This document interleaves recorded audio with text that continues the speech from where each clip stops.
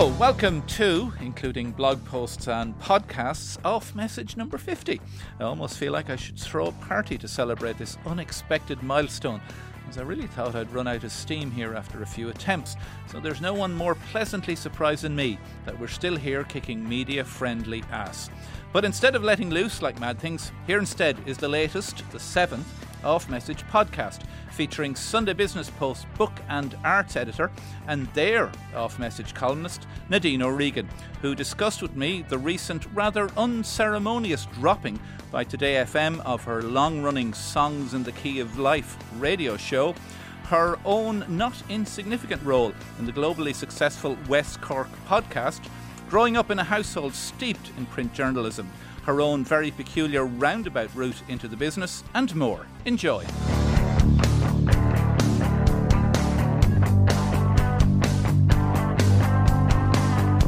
Nadine O'Regan, welcome to Off Message. I feel a bit weird saying welcome to Off Message because I know, you thief. Because well, it's I stole it from you and from Politico. Although I didn't even know. I just loved the phrase.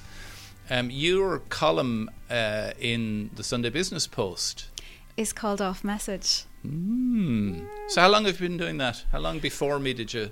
Oh, well, the Off Message column has existed for a very long time, substantially. Do we know what a very long time is? Your podcast certainly my podcast arrived only as a baby. It's a spring chicken.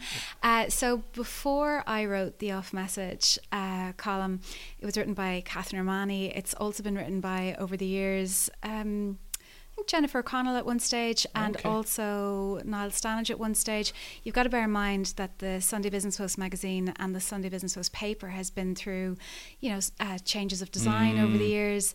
So there's been points when things have changed up, but that column has always been very important, I think, to the paper and in its place in the magazine, because I suppose it provides a point of reference to people in the sense of what exactly one might expect from the magazine as you go through the pages, because my column appears on page 7, so it sort of sets the tone a little bit. And I do think of that when I'm writing it, because I do want it to reflect a magazine, the magazine in the sense that it should be fairly lively and it should feel appropriate to what you'd find in a magazine, as opposed to, say, in a more news-orientated direction in the main paper. But for also, those who don't read the Sunday Business Post, Off Message as a column is about what? So, well, as I do it, it can be about anything from a personal issue that I'm having, or thoughts on an event of the week. It could be about a royal wedding, or it could be about what it's like to be single in the modern age. It could be about an issue, for example, that would be definitely contained in the main section, such as homelessness or property. But it could also be relatively light. I've written very light columns as well. You have a blank canvas. It's a blank canvas in the sense that it roams far and wide, but tone-wise I do try to keep it fairly particular, in that there's always a topic that's explored every week. I do add in a personal element, but it's meant to make you think a little bit and give a bit of a philosophical take, but not go the full op-ed style. There's no philosophy on Off Message either in the blog or the podcast. I'll warn you of that now. There'll be no philosophy around here now. Well, I'm basically here to reclaim the name. She'll run off with the title. I'll have to think of another one. It was pretty cheeky when you got in touch. I was like, all right. But I said I'm getting in touch because we have a name in common. We do. Now, you're the books and arts editor with the Sunday Business Post. So obviously, as well as writing the Off Message column, you're beavering away behind the scenes. Yep. So I write profiles, features, interviews with authors, directors, musicians. I also write reviews, but then I also commission people. So people rarely, I suppose, realise what goes on behind the scenes in a magazine. They only tend to notice the writers who are up front. And I suppose one of the things that sometimes drives me a bit crazy is that people will say to me, "Oh, I read your article," and by that they always mean the Off Message column. But that week I could have written 5 or 6 pieces, and sometimes you do think about the fact that depending on how an article is, I suppose, designed, a lot of people barely notice the journalist's name or their byline pick at all. Well, if there's a picture beside it, you've some hope. You've some hope. But I mean, that's probably as it should be. But there is a lot more to, I suppose, being involved in the magazine from a behind the scenes perspective, because you are commissioning. I do commission writers every week. I'm editing the arts content, and Elaine Prendeville edits the magazine overall, so we're working together, and it's a busy environment with an awful lot going on. And as you can imagine, the Sunday paper, people are very much beavering away. This is something that intrigues me with arts on television and radio and in magazines. Do you ever feel that all you are is a plugging instrument? Like, no one will talk to you unless they have something to sell. It's become more of a problem. When I first started getting heavily into reading music magazines, in particular in the 90s, I was a huge fan of Q magazine. I read The NME, Hot Press. There was a magazine called Vox, and I would hoover up those magazines. I'd spend all my pocket money on them. And actually, they were mainly catered for men, so there'd always be ads for BMW and expensive fancy watches on glossy sheets in the magazine. But I felt like they were telling me the truth. And I think possibly... But they were still only talking about people who had product to sell, who were... They were only, generally speaking, talking about people who had products to sell. But I think it was a slightly more innocent time in that I felt like a negative review was more likely to happen. Whereas these days, it's interesting to notice the preponderance of 5-star reviews. Oh, really? For albums in British publications that would seem to have a vested interest, possibly, in keeping that band's profile very high, or maybe they might have a cover. I remember that accusation being thrown at the music mags even back then, that they were sweet on some bands and were overly kind to them, for instance. Well, what I would say is I feel that I don't quite know anymore. Whereas I think in the 90s I really bought into the idea that everybody was being absolutely honest. Now, mind you, how sweet and innocent, Nadine. I went out and I bought, I don't know, do you remember that band? Is it Manson, Attack of the Grey Lanterns? Yeah, I remember Manson. I bought that album based on like an absolutely sterling review and thought it was one of the worst things I've ever heard. Oh my God, I hated it. Hated it. Now, I know some people do love them. Go back and have a listen to it. I don't love them, but I remember it was all right at the time. And because of the music licensing laws and podcasts, we can't play a track from it now. We can't. So go Google it, folks. But I remember thinking that it was just that everybody was being very true. Now, this could have been naive, but whatever about then, I think now is a more fraught time because the music magazines are in crisis. Print media is suffering badly, and there's a sense where everybody's feeling a little bit more fragile. And we give out a lot about bloggers and we give out a lot about influencers, but I think we should also pay attention to ourselves. And I'm very proud to belong to a paper that is independent and that doesn't have any agendas. But having said that, I now have, I suppose, a healthy dose of cynicism when I look around, and that is probably because I have worked in the industry for a long time. You talked about people only talking to you when they have product to push. I actually don't mind that so much because, in all honesty, the consumer, the person who's reading the magazine or reading the paper, they're there and they're reading with a view to maybe going to that exhibition, buying that album, reading that book. So that's a hook for them, and why not? So I don't mind that, but I do mind that it's become a more difficult world to navigate. Okay, I will pull you up on your notion that the Sunday Business Post, and there's a big hint in the title, like every media has an agenda.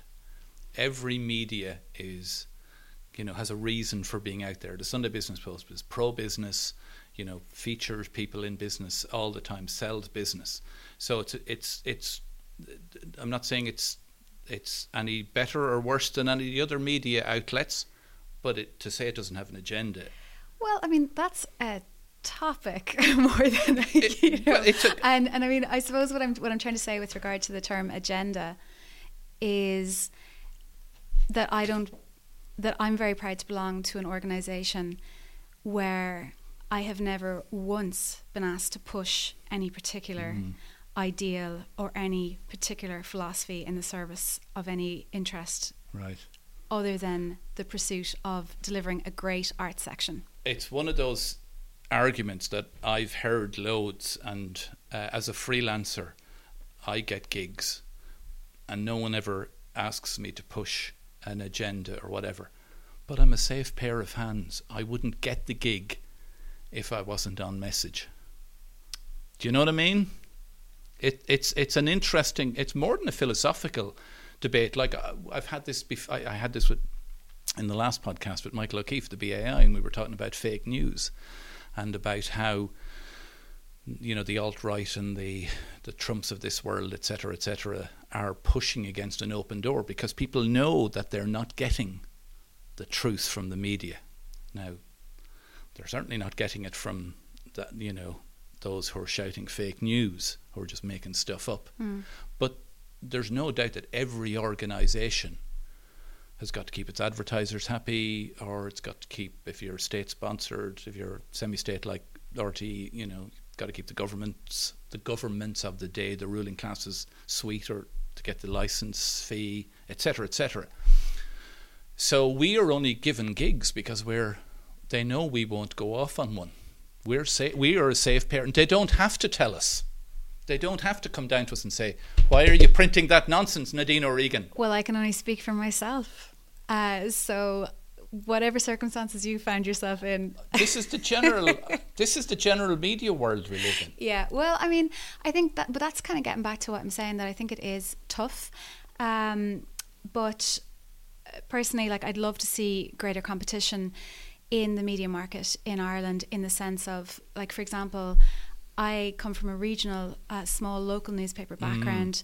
I was raised in Skibbereen. I come from a family where newspapers are very much in our blood. So my grandfather was the editor of the Southern Star.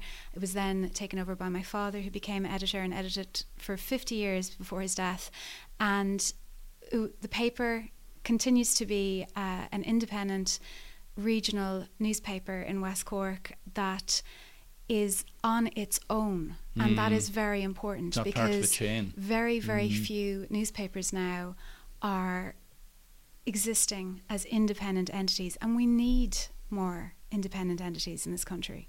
Tell me a little bit more about the Southern Star, and if you're brought up in a household where two generations before your dad, your granddad, are editors at a big local newspaper, it must have swung you in the direct. I mean, did you ever feel, I'm not saying pressurized, but is that where you got the attraction for working in the media?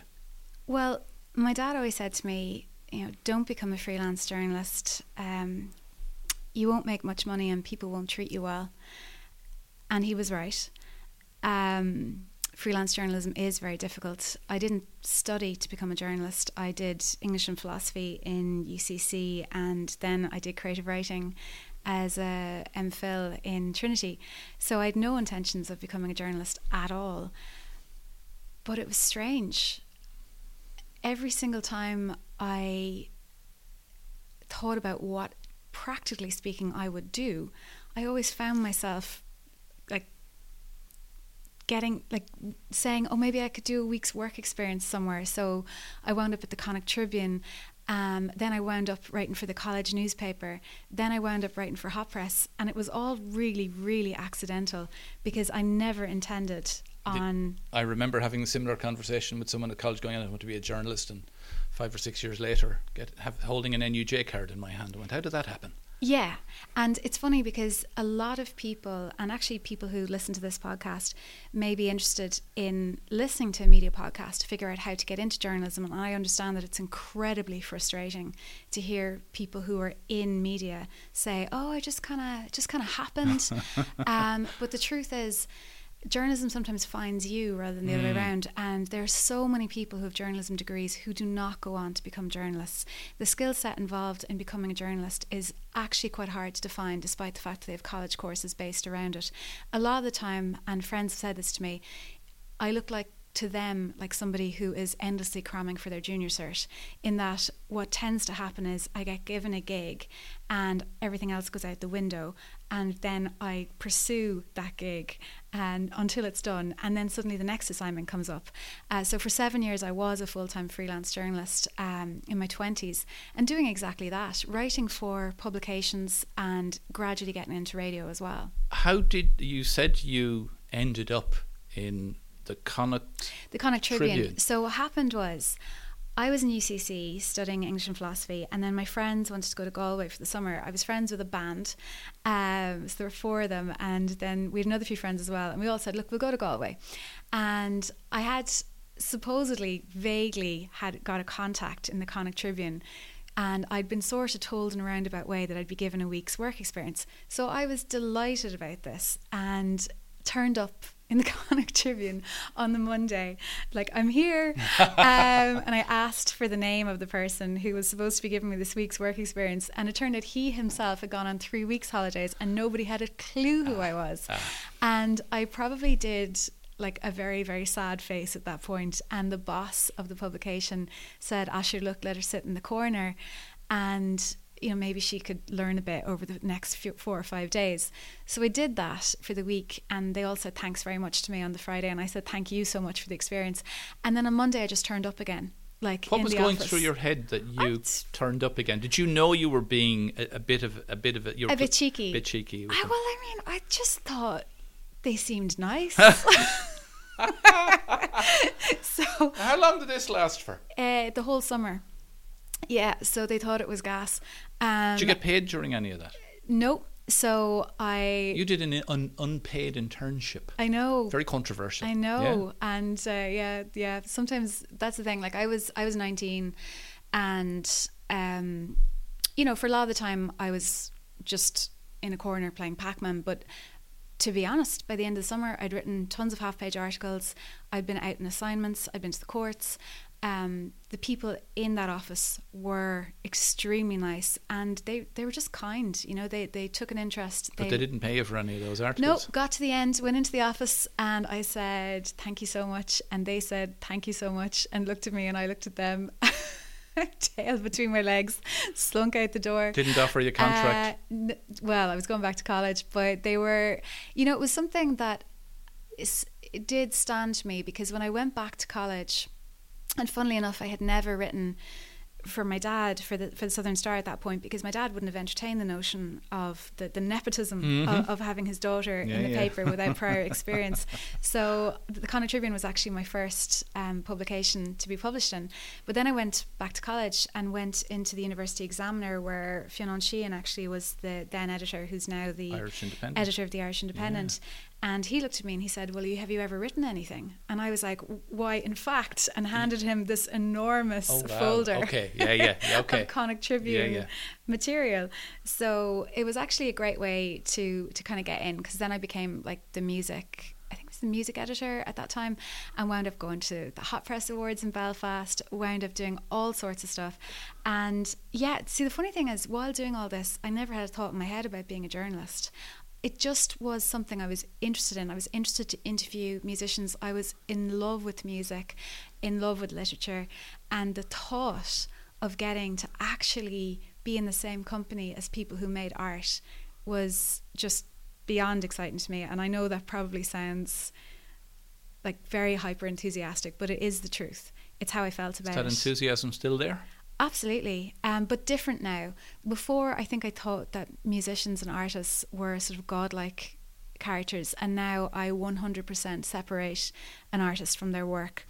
I can think that a book is phenomenal, I can think that an album is phenomenal, but when I meet the person, I don't see it as having this direct association with them in Yeah, a yeah. way that I would have thought when I was 19 or 20. Yeah. I see the person as the person, and I think I've needed to separate them in that way, because in my job throughout the years, I've interviewed a lot of really, really great people, and if I walked into a room with that same reverence for their character, it would have been very, very difficult to proceed after a while. Yeah, The intimidation factor would I have been too remember. much. Yeah, I actually remember the same thing when I started in pretending to be a music journalist at Hot Press. I wasn't very good; didn't last very long. But even when I was filling in for Fanning, I remember in the early stages, interviewing people and kind of sitting there going, "Oh my God, Björk's in front of me," or whatever. Actually, no. By the time I interviewed Björk, I could see she was bored silly because she was on the promo trail, and it was just. I remember being told I was going in to interview Beck, and I had the worst cold, and the publicist came out and she saw me sniffing, and she was like, "Beck does not allow people with colds near him. Do you have a cold?" And I was like, no. But we're like trying to keep in the sniffles for the duration of that half hour, and also not get intimidated by the fact that he was sitting right across from me, and he is one of those guys. He's got huge charisma, and he's a fascinating character as well. So all that time freelancing. How long ago did you join the Sunday Business Post?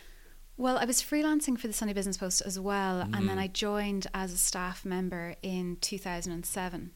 Just before the recession. Yeah, it was funny. It was funny because I'd been offered several jobs, and I fairly loftily turned down quite a few. I'd say now, in fairness, I don't know what they thought when I walked out of those offices, because I was offered jobs before. Like what kind of jobs? Well, did jobs you turn I hadn't down? applied for.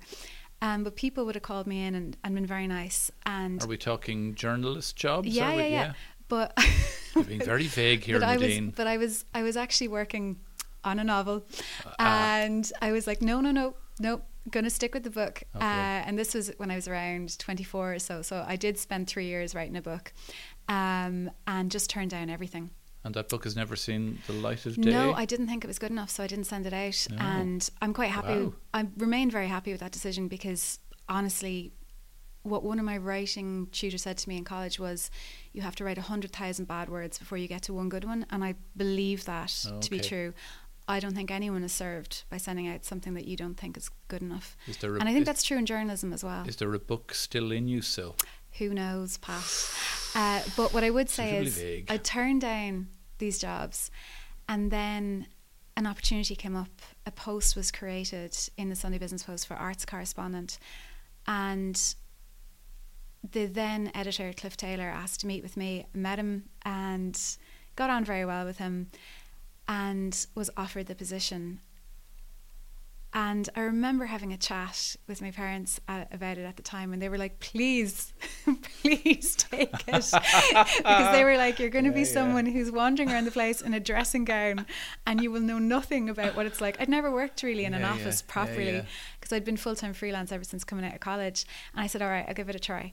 And I did. And then the economy literally just went and jumped over a cliff. It was the most astonishing transformation, because I don't know if you remember what it was like in terms of freelance rates nosedived, freelance jobs became scarcer. I had 2 huge television projects in London that were in development and that the broadcaster loved, and they suddenly just died. Yeah, like it was so rough, and watching people around me, like really brilliant freelance journalists, suddenly turn to other industries, take on jobs they wouldn't previously have considered, in radically different roles.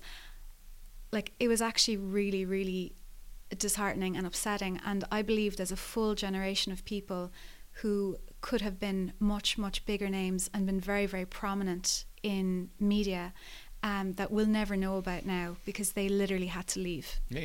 Yeah, that's recession for you. It's recession, but the thing is, it's obvious. And it was a brutal recession. But it's obvious when it comes to, I suppose, areas of industry where they're easier to point to. But when it comes to freelance journalists, they're a very unseen kind of bunch in some respects. And we need people who are independent and people who can without fear or favour, point out inadequacies in our system. So when you have a shrinking pool of journalists who are getting paid less and less money to do their job, that's a huge issue. Do you think journalism is in trouble?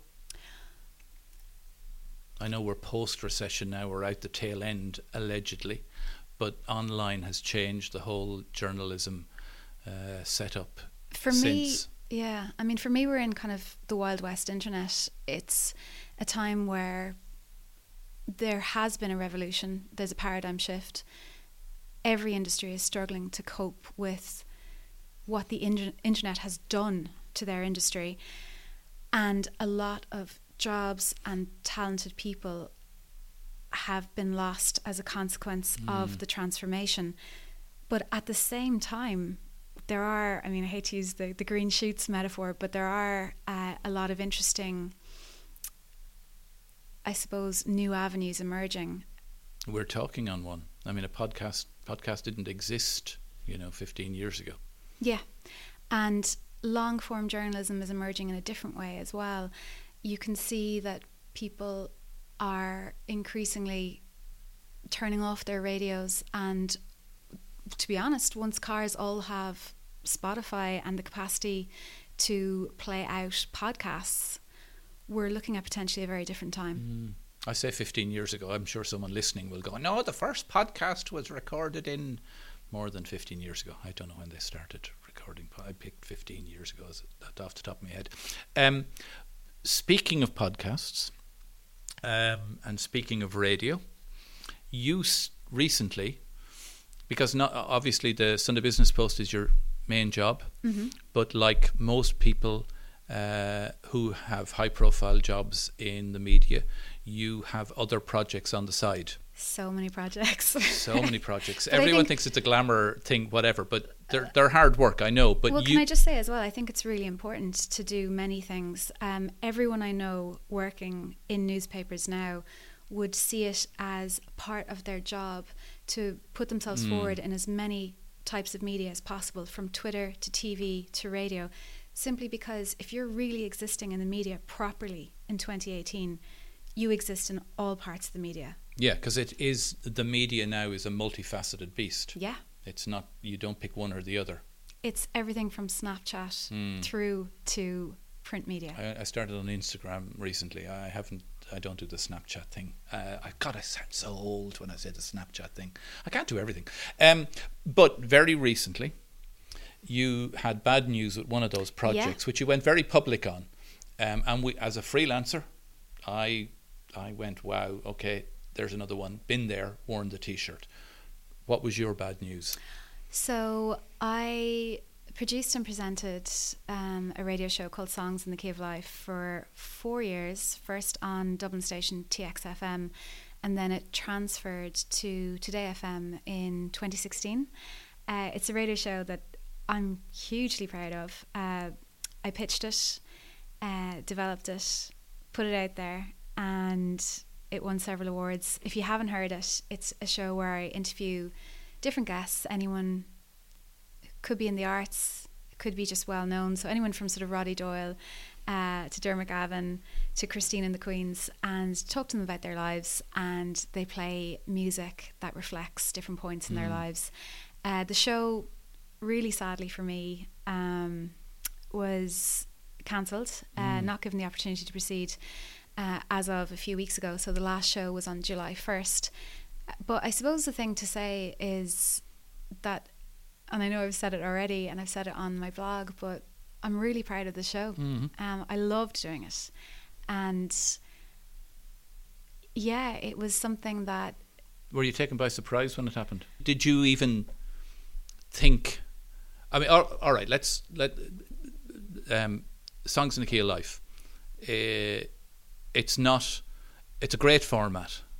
It's like Desert Island Discs to a degree. It's like John Kelly's Mystery Train. There are variations on it, and it makes for wonderful radio.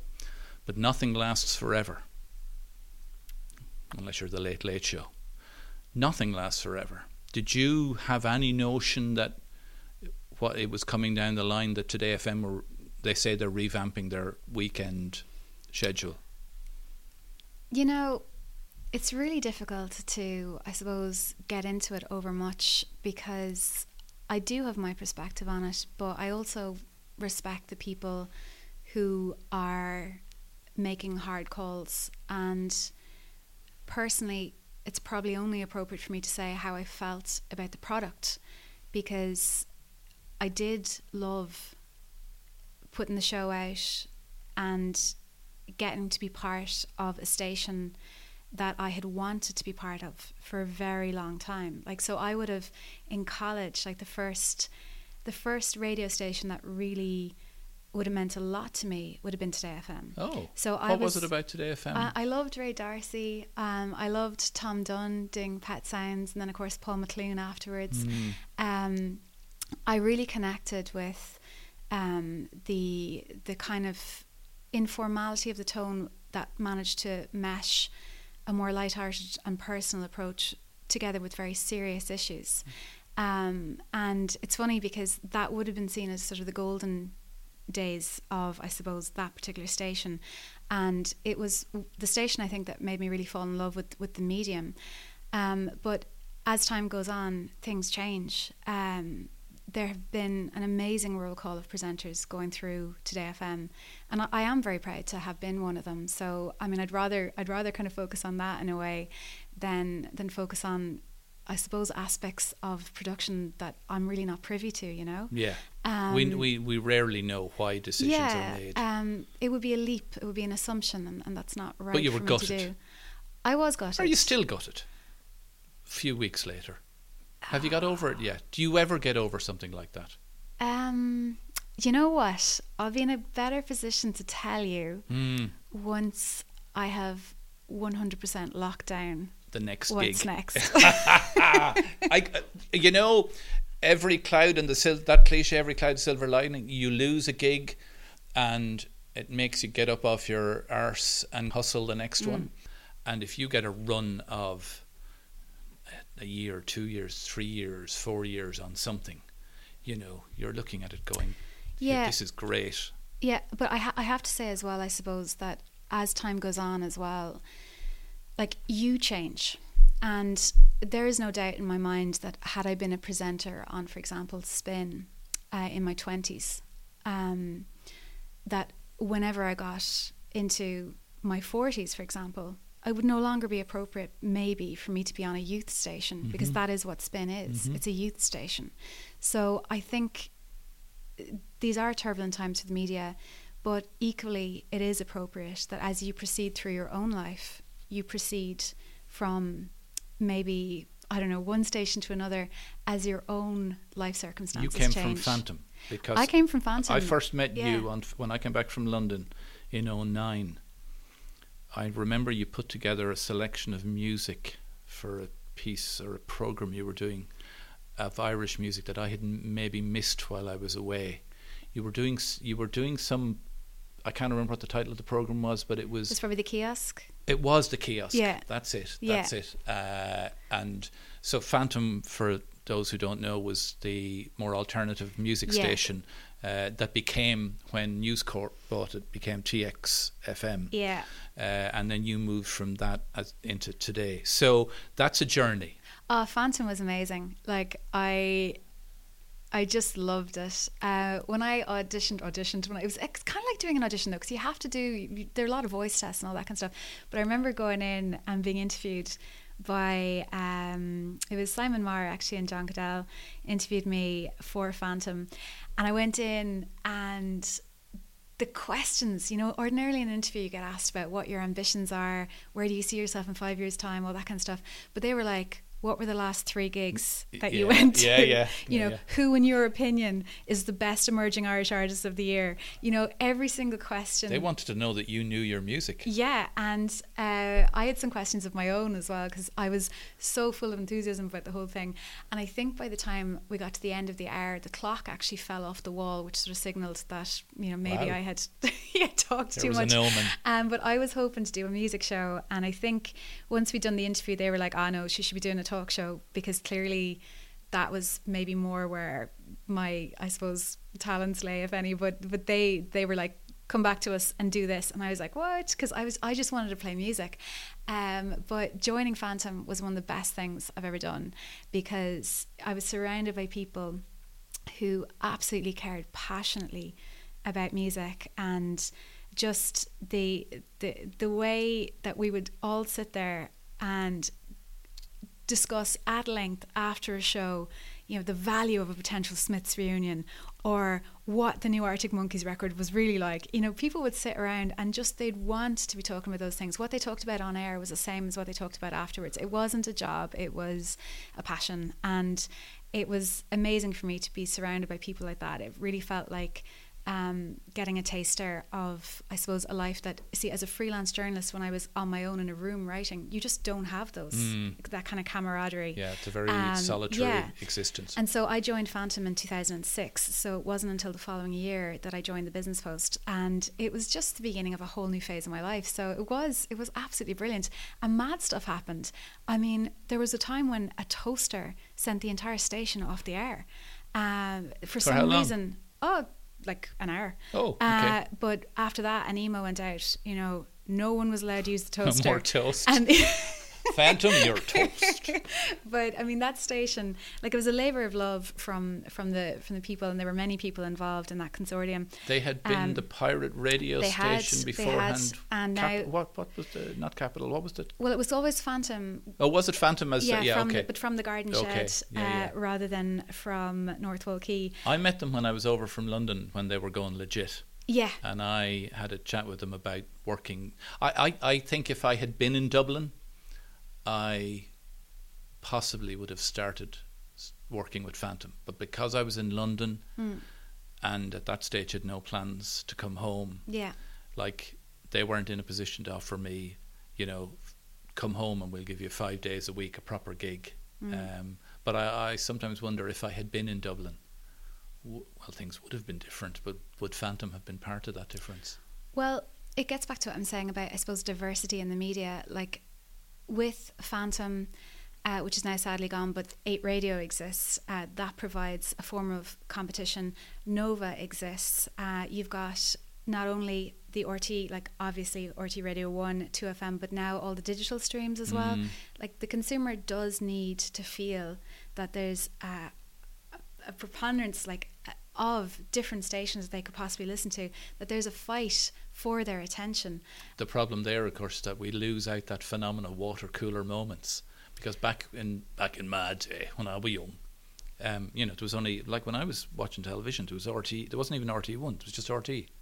We didn't even have the English channels, so everyone at school the next day talked about the same programme. Yeah, it's what I love about the Late Late Show, actually. I love the fact that it's the one show that everyone sits down and they've seen it, they tweet it, everybody is influenced by it, and it makes me feel like I'm part of a community in Ireland. Right. And it's funny, because when I moved into my new house, like last year, I didn't have a TV for a while, and I realised that the only thing that I was really, really, really missing was the Late Late Show, and actually Graham Norton as well, to be fair. But a few months later, I actually brought my mum and my sister to be in the audience of the Late Late Show, because I wanted to see how it was put together. And yeah, it was just really interesting, because there's still that feeling, that ripple of anticipation that you're being part of an event that the entire country is sitting down to watch. Yeah. It's and exciting. there's very little of that big shiny floor live television. Yeah, and like, people can be cynical about it, and people always will be, but that's also partly skeptical because sometimes, rather but that's than partly cynical, because they care. Mm-hmm. Do you know what I mean? Yeah, they they're still fussy. care They have enough opinions to give out about it. And Twitter is the new shouting at your television. And listen, if people are hate watching or hate reading, they're still reading and they're still watching. So I think producers need to remember that they're engaged. Speaking of watching the Late Late, what media do you consume? Do you? I'm guessing you still read newspapers. Obviously, you work in the business. Have you always read newspapers? Not just because of, you know, dad and granddad. Yeah, but I would be honest in saying that I'm a huge supplements fan. So when I buy a paper, whatever paper it is, I'll go straight to the magazine part of it. I'll go straight to the arts part of it. That's just because the nature of my interests. I'll read the main section after, but it's kind of important, and it's something I say to young journalists coming into the market, like, because I teach a journalism course off and on at the Irish Writers' Centre, and I always say to them, well, listen, it's nice that you want to write, but what are you actually reading, and who are you actually reading? And when you buy something, if you buy something, because these days a lot of people don't, like, what's the first part of the product that you're going towards? Because be truthful with yourself.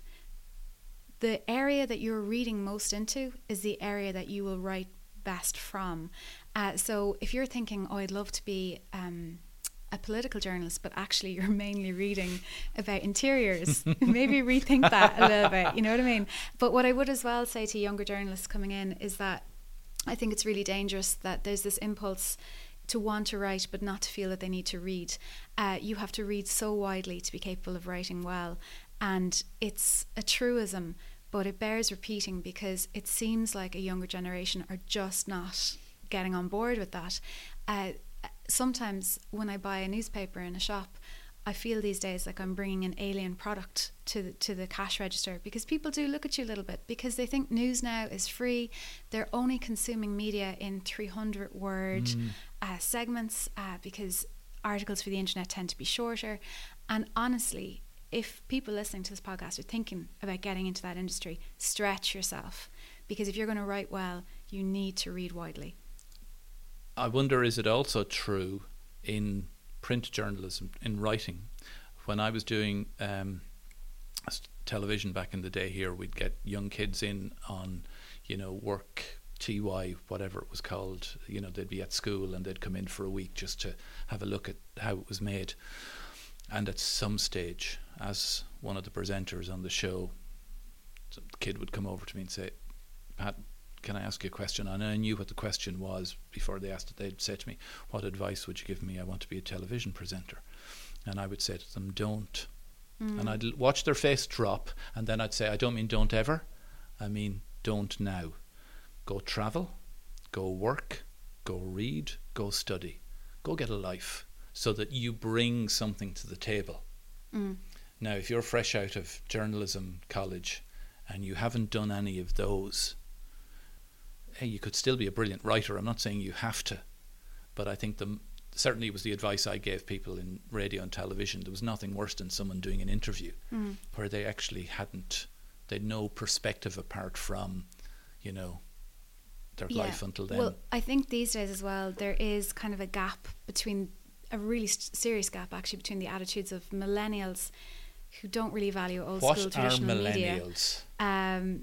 Well, okay, so I would say it's used disparagingly. It is, but see, I was about to say there's an older generation who don't value millennials, and then there's the younger generation, i.e. the millennials, who don't value old school media. Yeah. So you have this growing divide, kind of schism between them. And I've been interested to see recently that a number of my friends have been advised that rather than trying to persuade millennials around to their way of thinking, that actually, if anything, they need to go the other way and have a look at how millennials are doing things. And there's a reason for that, because the way in which millennials are consuming the media, that is the future. Yeah. That is how we're going to be.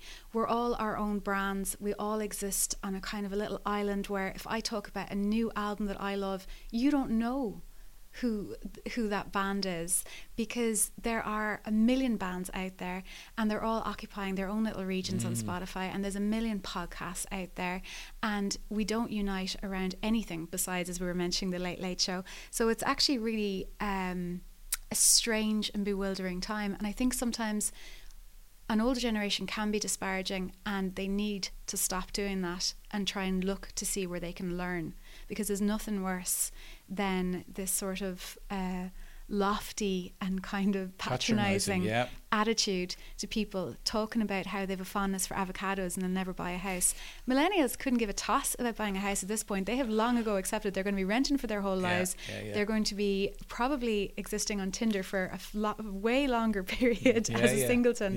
They're not going to get married as quickly, and everything from their media is to their to their sex lives is sort of on a time arrangement where it's going to last for a particular amount of time, and there are great sadnesses that come with that. I know a lot of people who use online dating apps would say that it's really, really distressing to be in a world where there's that sort of next philosophy, but at the same time there's also great liberation and freedom in that there's a sense of choice, and even people who live in the countryside can hopefully get a date, whereas maybe a generation ago they were sort of condemned to being on their own. Yeah.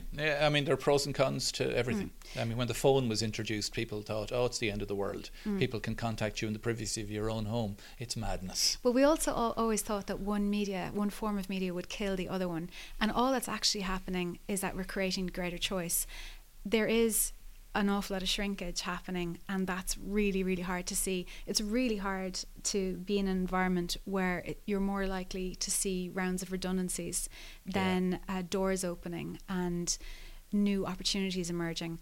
But you have to hope that as the paradigm does shift, and we have, as you were mentioning earlier, come into maybe a tiny mini boom, which also seems a bit scary. Yeah, I'm not sure. I don't know. Yeah. But that maybe, just maybe, there will be new ideas and new opportunities as a result of that. So obviously you read print. What other media? And you watch the Late Late. I'm a bookworm. I would consume novels at a tremendous rate, and it's partly for work. I mean, I do a lot of reviews, but it's partly just because I think books are the best companions you could possibly have. I think reading, and particularly reading fiction, it gives you a greater sense of empathy into other people's lives. It makes you feel less alone, and it engages you philosophically. It brings you into territory that maybe you hadn't previously considered. It opens you up, and I honestly believe that it's one of the greatest things you could do with your spare time.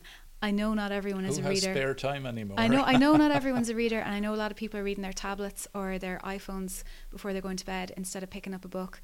But the thing is, the more you give reading, the more it gives you back. Okay, so reading, obviously social media you use a lot. Love social media. I do. I love Twitter. I've found, it's one of the things about the radio show, like for Songs in the Key of Life, even though it was a huge blow, obviously, to lose my show, the blow was somewhat cushioned by the incredible kindness and the reaching out by complete strangers a lot of the time on social media. People sending me direct messages who wrote me the most beautiful and lovely things about the show. There was one woman who said that she listened to the interview I did with Brett Anderson, and she listened to it with her daughter, and her daughter's 19 and was inspired to form a band. Like, that's amazing. There you go. Yeah. There was another woman who told me that she had asked her whole Leaving Cert class to listen to the show every week, to break down how it was structured and what they would get from it, which I also thought was incredible. There were people who just wrote me really lovely things, and I haven't done any amount of, like, I didn't want to retweet or make public any of those kind of things, but they meant a lot to me. And you know, well-known people got in touch as well, and that was just incredibly kind. We hear about the abuse women get on social media all the time. Do you get abuse? Because we don't hear about that nice stuff that you're just after telling me. I actually find it baffling, because I actually I've never had, I wait for it now, maybe with this podcast they'll start right on the count of 3. There's always some stuff up on message boards if you care to have a look at that kind of thing. Yeah. But to your face generally, via Twitter or via Facebook? Generally, I think it's because of what I do. Like, everybody who knows me knows that, like, I absolutely love what I do, and it's more about getting that to a public than it is about being, I suppose, like, there are other people who've done really, really significant work, who have become sort of, if you like, hate figures for a particular type of audience, and some might say a very sexist audience, and I haven't come under that scrutiny. That's not to say that it couldn't happen at a particular time, but I have been very fortunate so far. I'll be honest though, I think part of the reason for that is because the Sunday Business Post is paywalled. So if people could immediately click and see, say for example, the off message column at times, because I have written about topics that range from abortion through to religion, so I'm sure plenty of people read the column and have an issue with it. I certainly get old-fashioned letters that can be very negative. Not written in green ink. Letters that was the cliche well, back in the day. I always keep them and consider them, but like when someone takes the trouble to write you a letter, you know, they have a point of view that is generally being framed in the more respectful framework of a letter, if you like. Especially if they sign their name to it and their address. Yeah.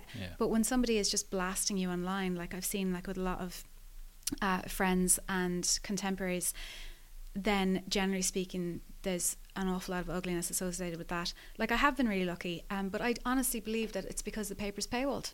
Okay. Yeah, and you still listen to radio, obviously. I love radio. Yeah. Talk radio, music radio.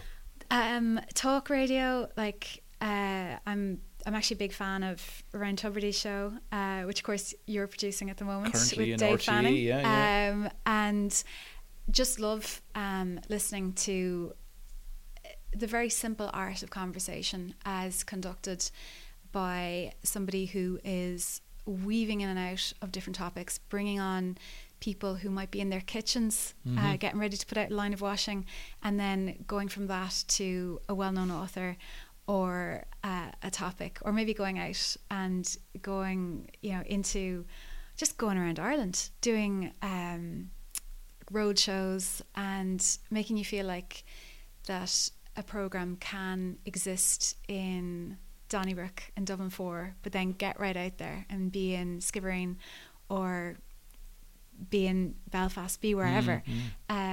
But yeah, so for me that's a big draw. Obviously anything arts related is a big thing for me as well. Arena is an obvious one, and music radio. Like I love listening to late night specialist music shows, and there are so many people who I know, and I wouldn't want to leave people out, but yeah, there's some great broadcasters around. What about podcasts? Podcasts, I've listened to Serial, obviously loved it. West Cork. You were involved in the West Cork one. So tell people what the West Cork one is about. So the West Cork podcast investigates the murder of Sophie Duplantier in West Cork 20 years ago now. And it looks into the strangeness of the case, but also investigates the circumstances, the mistakes made by Gardaí, to be honest, and then the suspects. And I suppose chief among them, as people would know, was Ian Bailey. And the reason I was interviewed for the podcast is partly because I'm from Skibbereen and I would have had a local connection, but also because I had worked for a period of months with Ian Bailey when I was 16.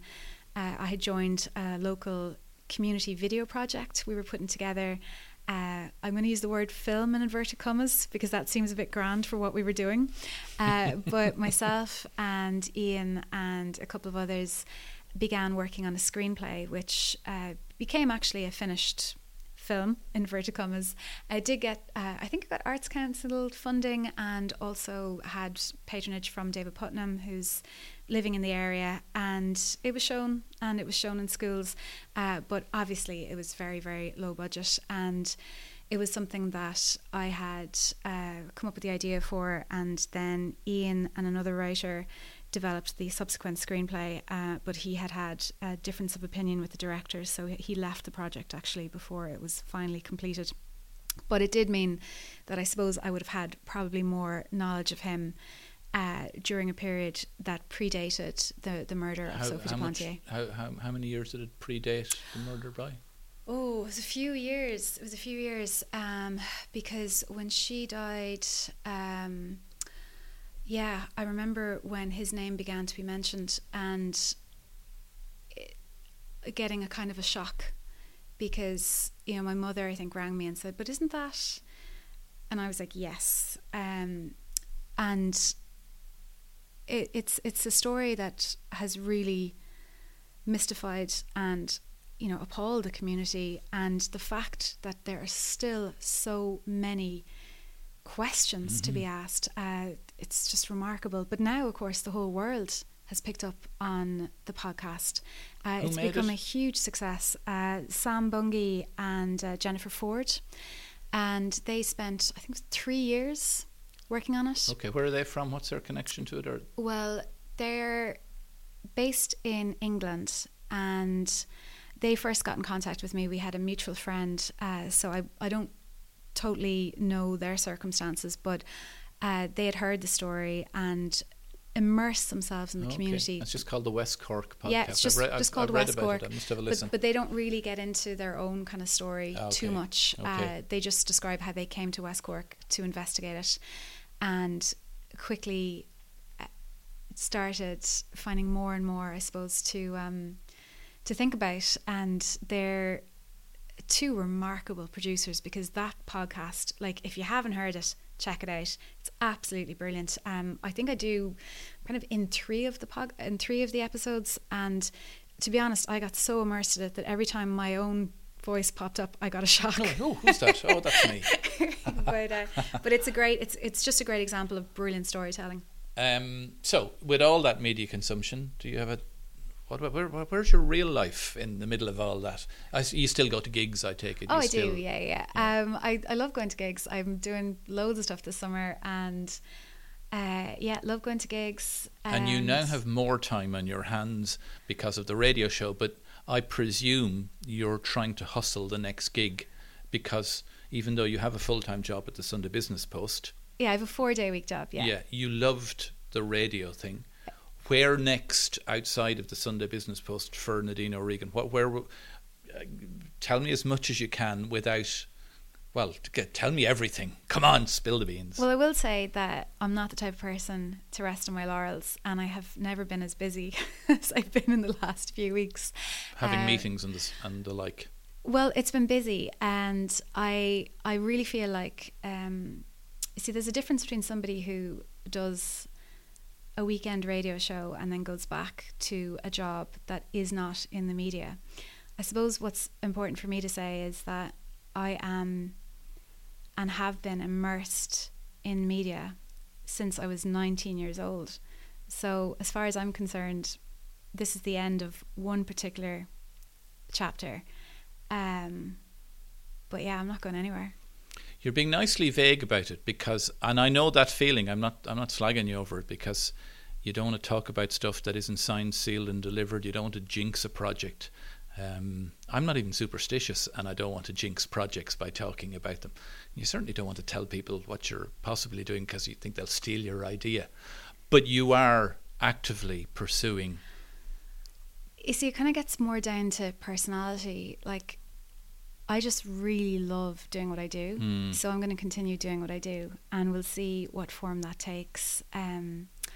Like, one of the great things about being in the media in 2018 is that it's not just 3 channels or you're out. And I'm looking actively, like you're saying, I don't want to jinx anything, but like, it is an exciting time. There are great opportunities. People have been in touch. I'm really happy about that. And like, I remember, and I said it to you actually before we started the podcast, I remember years ago reading an interview with Tom Dunn in Hot Press, and Tom, who's such a wry character, said, oh, you know, if I'd had €1 for every meeting I've had in, I think he was talking about RTÉ at the time, he said, I'd be a very rich man. And I remember reading it as a kind of a journalist and a broadcaster, and realising that what he was saying was just really, really good advice. Because as we all know, everything is tentative until you sign your name. Even after you sign it, I still don't believe it until it's in production. Yeah, but I suppose one of the things I just keep looking back to is even when I'm not trying to work, I find myself doing bits and pieces. So I'm keeping busy, and it's all good. It's a case of watch or listen to this space. Sure. Gee, she's not giving away much. Nadine O'Regan, books and arts editor of the Sunday Business Post. Thank you. Thank you.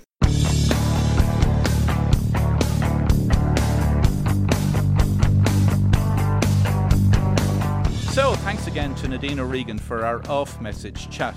If you want to listen to previous episodes, they are all available on SoundCloud, iTunes, Stitcher, TuneIn, Pocket Casts, Acast, Google Podcast, Podcast Addict and MyCloud, and probably others too.